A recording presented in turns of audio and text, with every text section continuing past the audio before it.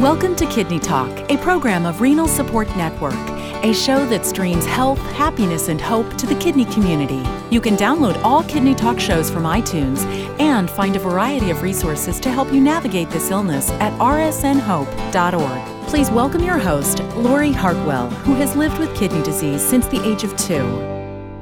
Well, today on Kidney Talk, we're going to be talking to a woman who has a very interesting story. She doesn't have kidney disease, but she met somebody and her life drastically changed after she met him. Today we have Yancy Cruz Varela, and she's calling from Puerto Rico, so we're really excited to talk to somebody who can tell us what it's like there. So welcome to the show, Yancy. Hi, hola.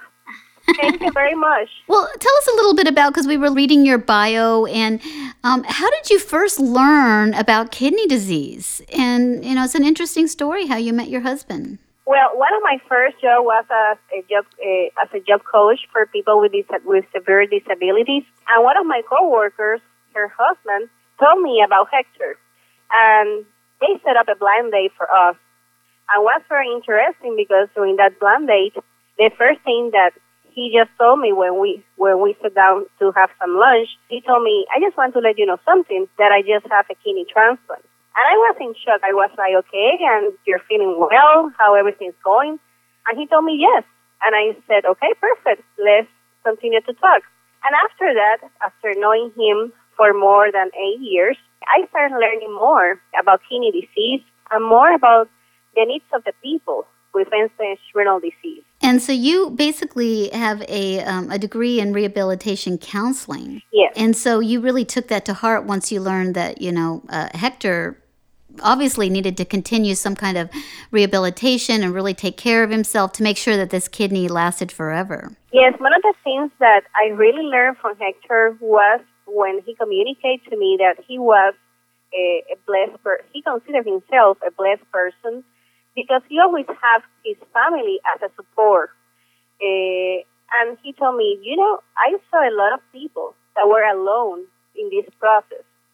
And that was something that always was wondering in my mind, how we can help people to get connect to other people, to receive support in different ways. That is why I was very interested in continuing a career in rehabilitation counseling. And from then on, I decided to do my internship in a transplant center here in Puerto Rico, that it will be in the Hospital Auxilio Mutuo. And I had some great experience. And what I've been trying to do is to encourage people that just get a transplant to live life as joyful as they can, following the most important things. Of course, medical adherence, of course, support, but most important, giving hope to other people, too, that have similar medical situations. Well, and what's interesting is that you're now a professional helping other patients, but you're also a caregiver. And, you now are helping. You're not really a caregiver. You're a care partner that, I'm sure Hector helps you if you have a cold. But you, which I found was really interesting, is that you want to know everything about his care so you can help him. Can you tell us a little bit about that? When you start in a relationship with a person that has a chronic illness, to be very honest and to get involved.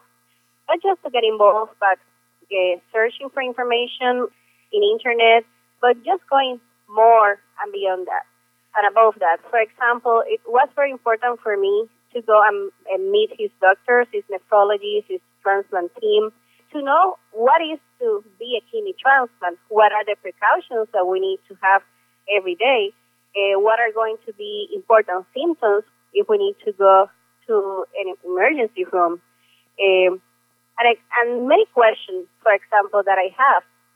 If I'm going out with him, what are things that we need to look behind everything? For example, be always sure that we have bottled water, make little change. If we are going to the movie theater, maybe ask for a popcorn without salt, and do those reasonable accommodations that may sound so simple, but can make a difference in your lifestyle and how it's going to feel. Also do exercise, but try to do things in a fun way that doesn't feel the pressure that we need to do this. We are just trying to have a lifestyle that is just healthy, and that is what we have been trying to incorporate in our life, and also before we got married. I didn't want to have any surprises of unknown information. And I think one of the things that I value more about Hector is that he was very open about that opportunity for me. He told me, I definitely want to share everything that I can with you, my responsibility as a patient, my recommendations from my transplant team, and to know what is important to know. Now, one of the things I think is interesting is that from the time you met him to the time that you got married, how long was that? Was about 8 to 9 years. 8 or 9 years. And throughout that time, I mean, he's, basically had the transplant for a long time. Did you learn more things as it went along? I mean, do you get ever afraid that he might lose the transplant and have to go back on dialysis? Because that's a big fear with people who are dating people who have a chronic illness, like, oh, I don't want to deal with that. And I hear that a lot. And luckily I have a husband that loves me. He loved me before, when I was on dialysis, when I have a transplant, whatever the situation is. But I think some of the people who are listening, they're like, well, God, will anybody ever love me because I have an illness? And, can you share a little bit about that? Did you have any concern once you knew he had this serious illness? Well, the way that we look at this is that is, I think, I don't want, it's like a fear that every person, mostly every person that has a kidney transplant, will get that question in the back of your mind. How much time this kidney is going to last for me? But the way that we try to think about this is trying to do our best in what are our responsibilities and to enjoy life at the fullest. If we have our life thinking how much this kidney is going to last or how much time I'm going to be the best healthy or the perfectly healthy, you lose a lot about your actual life, about your present. So basically, what we try to do is to have a good medical adherence, including, of course, medication, exercise, diet, all the precautions. But also, you need to have a lot of faith that everything is going to be okay and in God's hands. And one of the things that you develop is your continual faith in God, that everything is in God's hands. Everything is going to be fine. When you try to concentrate in everything that is positive, I think that is going to give you a lot of hope, and that's the hope that no one can give to you. And sometimes when I see a lot of people that are in the waiting transplant list, they say, I don't know how much I will need to wait. And sometimes they don't enjoy the life at the fullest. Yeah, they're waiting to be happy. You can't wait to be happy when your situation changes. You have to make the most of whatever situation you have. And I mean, I think that's, an important point that people have to know. Well, I read this on my little notes here, and, it's so exciting because I guess you're going to have a baby in September. Yes, we are very, very happy. It's going to be our first anniversary as a married couple. Mm-hmm. And we are going to have our first child. And that is one of the things, of the fears that many transplant couples will have, if we will be able to have babies or not, even if the mother is not a transplant patient. But I think that when you have the opportunity, for me, I'm the partner of Hector, and he has a kidney transplant, sometimes you will not notice how fast the years will pass. And you're still celebrating. We celebrate every year that he has his kidney transplant. Next September 26th is going to be his 11th year. And I think the most important is to try to enjoy the little things of every day. Mm-hmm. And honestly, the best medicine that you can have is to be positive and to have a lot of faith. Yes, when you share your story, you learn to accept it more and more, and that's when the healing starts. I mean, people don't realize that, but, I've shared my story over the years, and you learn to accept it. The more you can talk about it and express it, the easier it makes. I'm sure you run into people like, I don't want anybody to know I'm on dialysis or I have a transplant. And that comes with a certain amount of shame. And if you're shameful about it, you got to feel horrible about yourself. It's just something that you have, a condition. So I totally agree with that. Now, in Puerto Rico, what kind of services are available there for patients, and how are you able to help them? For example, we have two main institutions here that support dialysis and kidney transplant patients. One of the things that we are trying to focus is in the prevention of kidney diseases. And that is one of the most important things that we want the people to prevent to get started on dialysis. In the last couple of months, something that I've been doing with the Consejo Renal of Puerto Rico, is going to different dialysis centers and giving them, when the people are connected to receiving dialysis treatment, offering them some seminars and we talk about quality of life, how to keep a good health style, how to cope with the illness. We talk about spirituality. That I think that since I've been working with kidney transplant patients and patients on dialysis, I try to ask the patients, what is the thing that has made you different, the difference in your life since you've been in treatment? And everyone has been telling me consistently, my faith, my spirituality. That spirituality is something that definitely the people have the faith that things are going to get better. And that is the right attitude that you need to have when you have a chronic kidney disease. And it's been a very important experience for me to be also with dialysis patients and share that everything can get better. And also, so with kidney transplant patients that are being receiving the transplant, and then they're doing good too. And sometimes things are not going to be perfect, and we know that.